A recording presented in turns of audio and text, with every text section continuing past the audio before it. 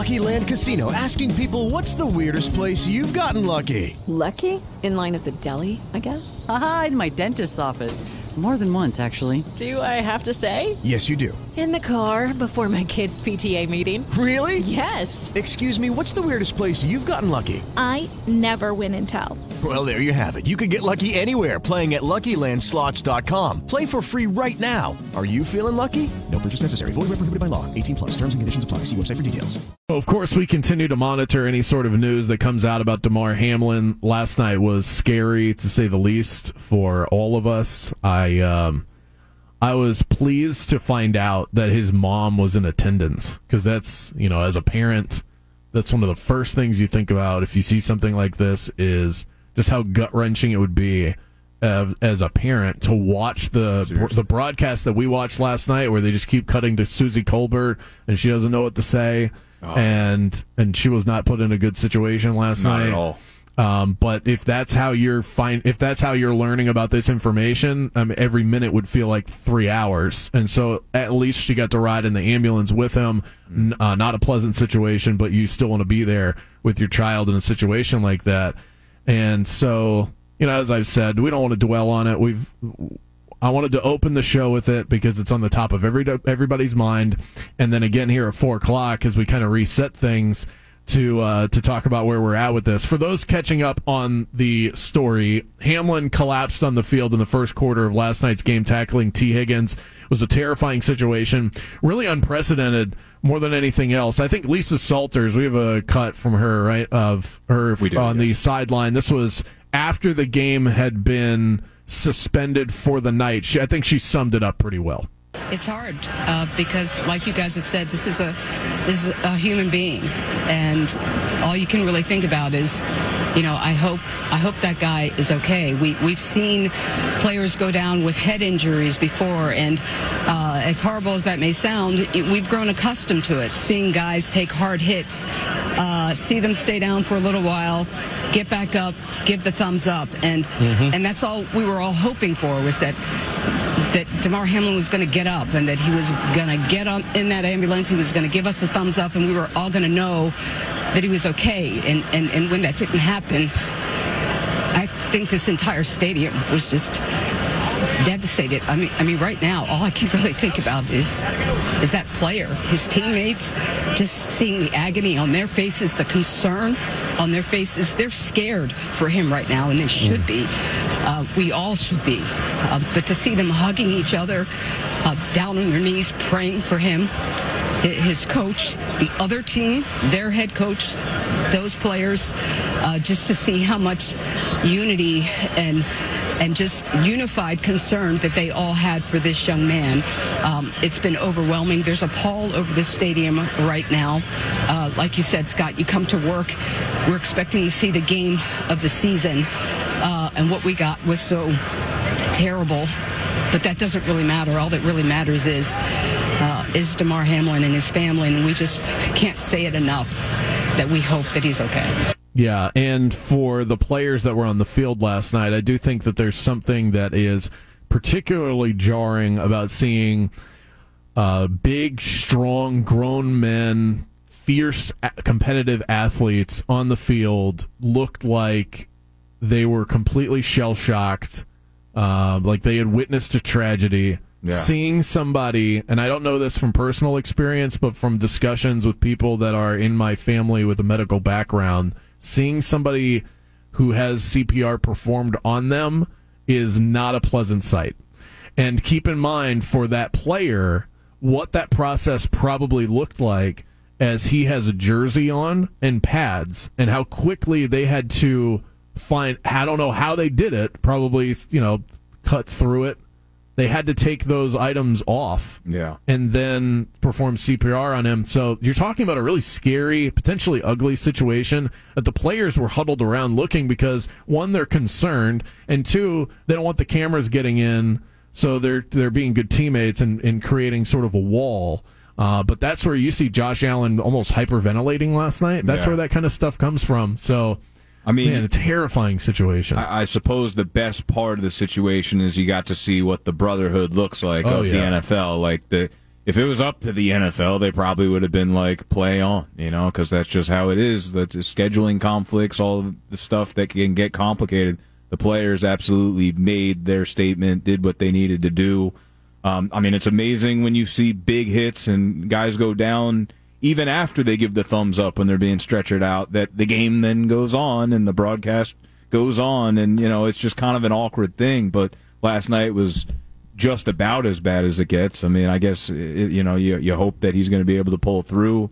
He certainly got everybody praying for him, and seems like a great guy too. I know you put up on our Zoneheads page his last Instagram post, and it was like a really wholesome Christmas family type of thing. His last post, he was at a toy drive for Christmas. A toy drive, and this is the beauty of social media. So not only are we all sort of trying to figure things out through whatever news outlets we can follow that have any credibility to them, and also leaning on each other for just sort of words that I think help ease some of our nerves in that situation. I think those are some of the positives that you see in social media in moments like that as it plays out live in front of our face. But $4.4 million has now been raised to that toy drive, charity for Damar Hamlin. And so those are the kind of positive things that come out of that. I think whenever there's a tragic event of any sort, whether it's in football or outside of the field of play in life, we change protocols, we change rules, and there was no precedent for this. That's why I'm not comfortable hopping on today. Like, it would be so easy to just completely lambaste the NFL for not calling the game right away. I was on the edge of my seat waiting for them to do it.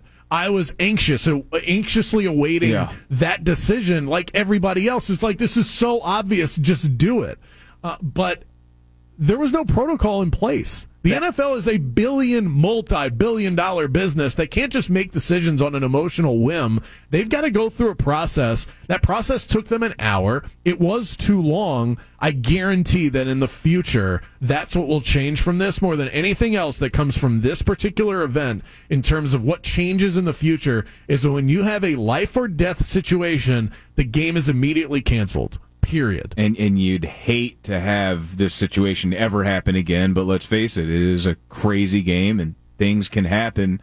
I was talking before about how I was texting my sister who's in the PR industry, and she was absolutely lambasting the NFL and was disgusted, but I was also kind of saying what you just said, like, I've never seen this situation play out, kind of unprecedented, so as sort of tacky as it's been that it's taken this long, it's also like a crazy situation to handle. Yeah. I don't know. I don't even know if I believe the reports that, and Joe Buck said it on the broadcast. He said, I think I have it here.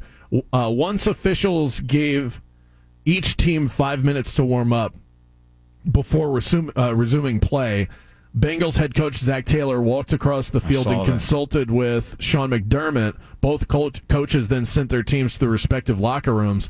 So I think people are upset today because the NFL should have stepped in and made that decision. I think they were in scramble mode. And could they have handled it better? Sure. I also think that they'll definitely handle it better in the future, and hopefully they'll never have to handle it better in the future. Right. We don't see anything like that.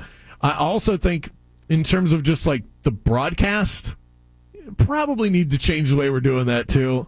It felt awkward and clunky. Yeah. And Adam Schefter, who we go to for the latest breaking news, which coach got fired? Is there a quarterback that's getting benched? That's the type of news Adam Schefter is reporting on. To have him and injuries, but normal sort of injuries, quote unquote. Yeah, this isn't CNN. This isn't ABC News. We don't go to ESPN for breaking news in that way.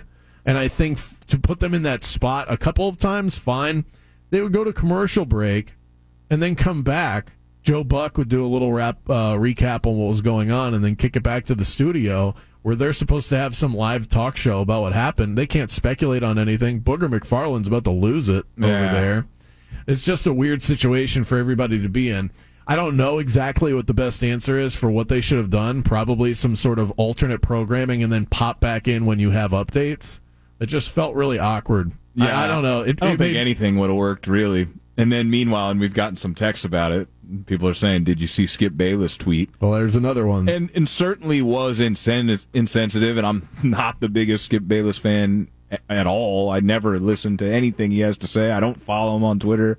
But, like, it's not like he didn't have some form of a point. It just was very insensitive, and it was certainly bad timing. hurt. It was really bad timing. Yeah, it was bad. So his tweet read, "No doubt the NFL is considering postponing the rest of this game, but how? This late in the season, a game of this magnitude is crucial to the regular season outcome, which suddenly seems so irrelevant." So he does save himself from criticism for me. Clearly this didn't work for Twitter at large.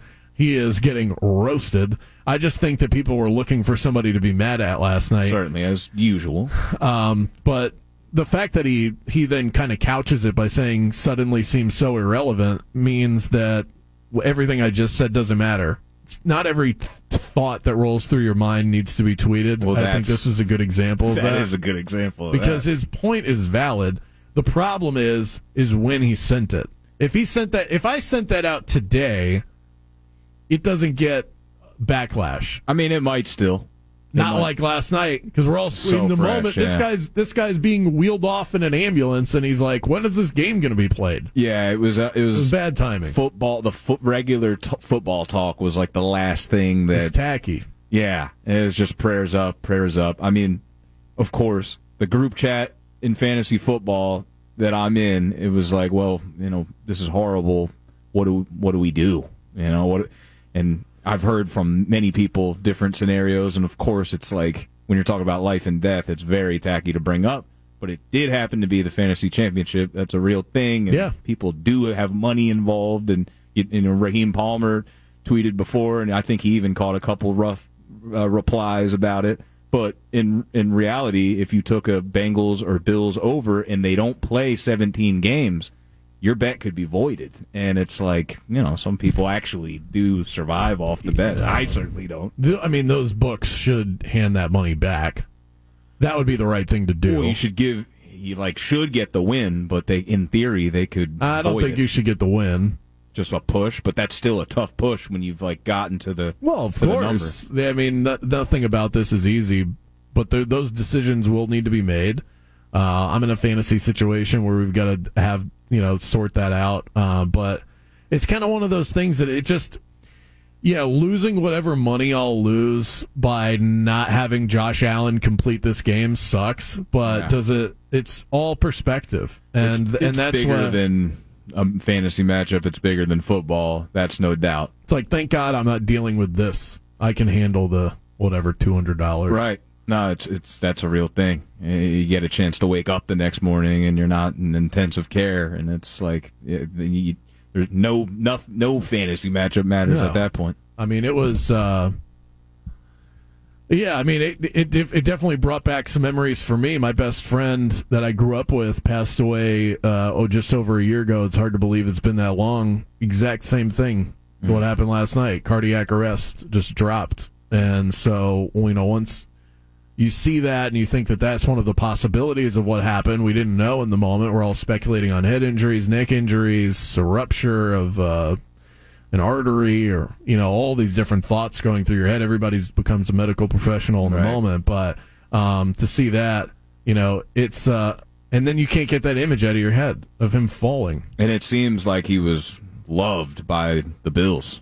They were devastated. Not that they wouldn't be for another teammate, but it did seem like he was an extra special teammate by the way that he was supported. So that's rough. You wonder what it does to the Bills' season. Does it end up ending their season? Does it catapult them into what will make it a more epic Super Bowl potential run? I mean, we all become Bills fans moving forward, I suppose, right? I do think that we will definitely attribute whatever happens to what happened last night, whether 100%. It's positive or negative. 100%.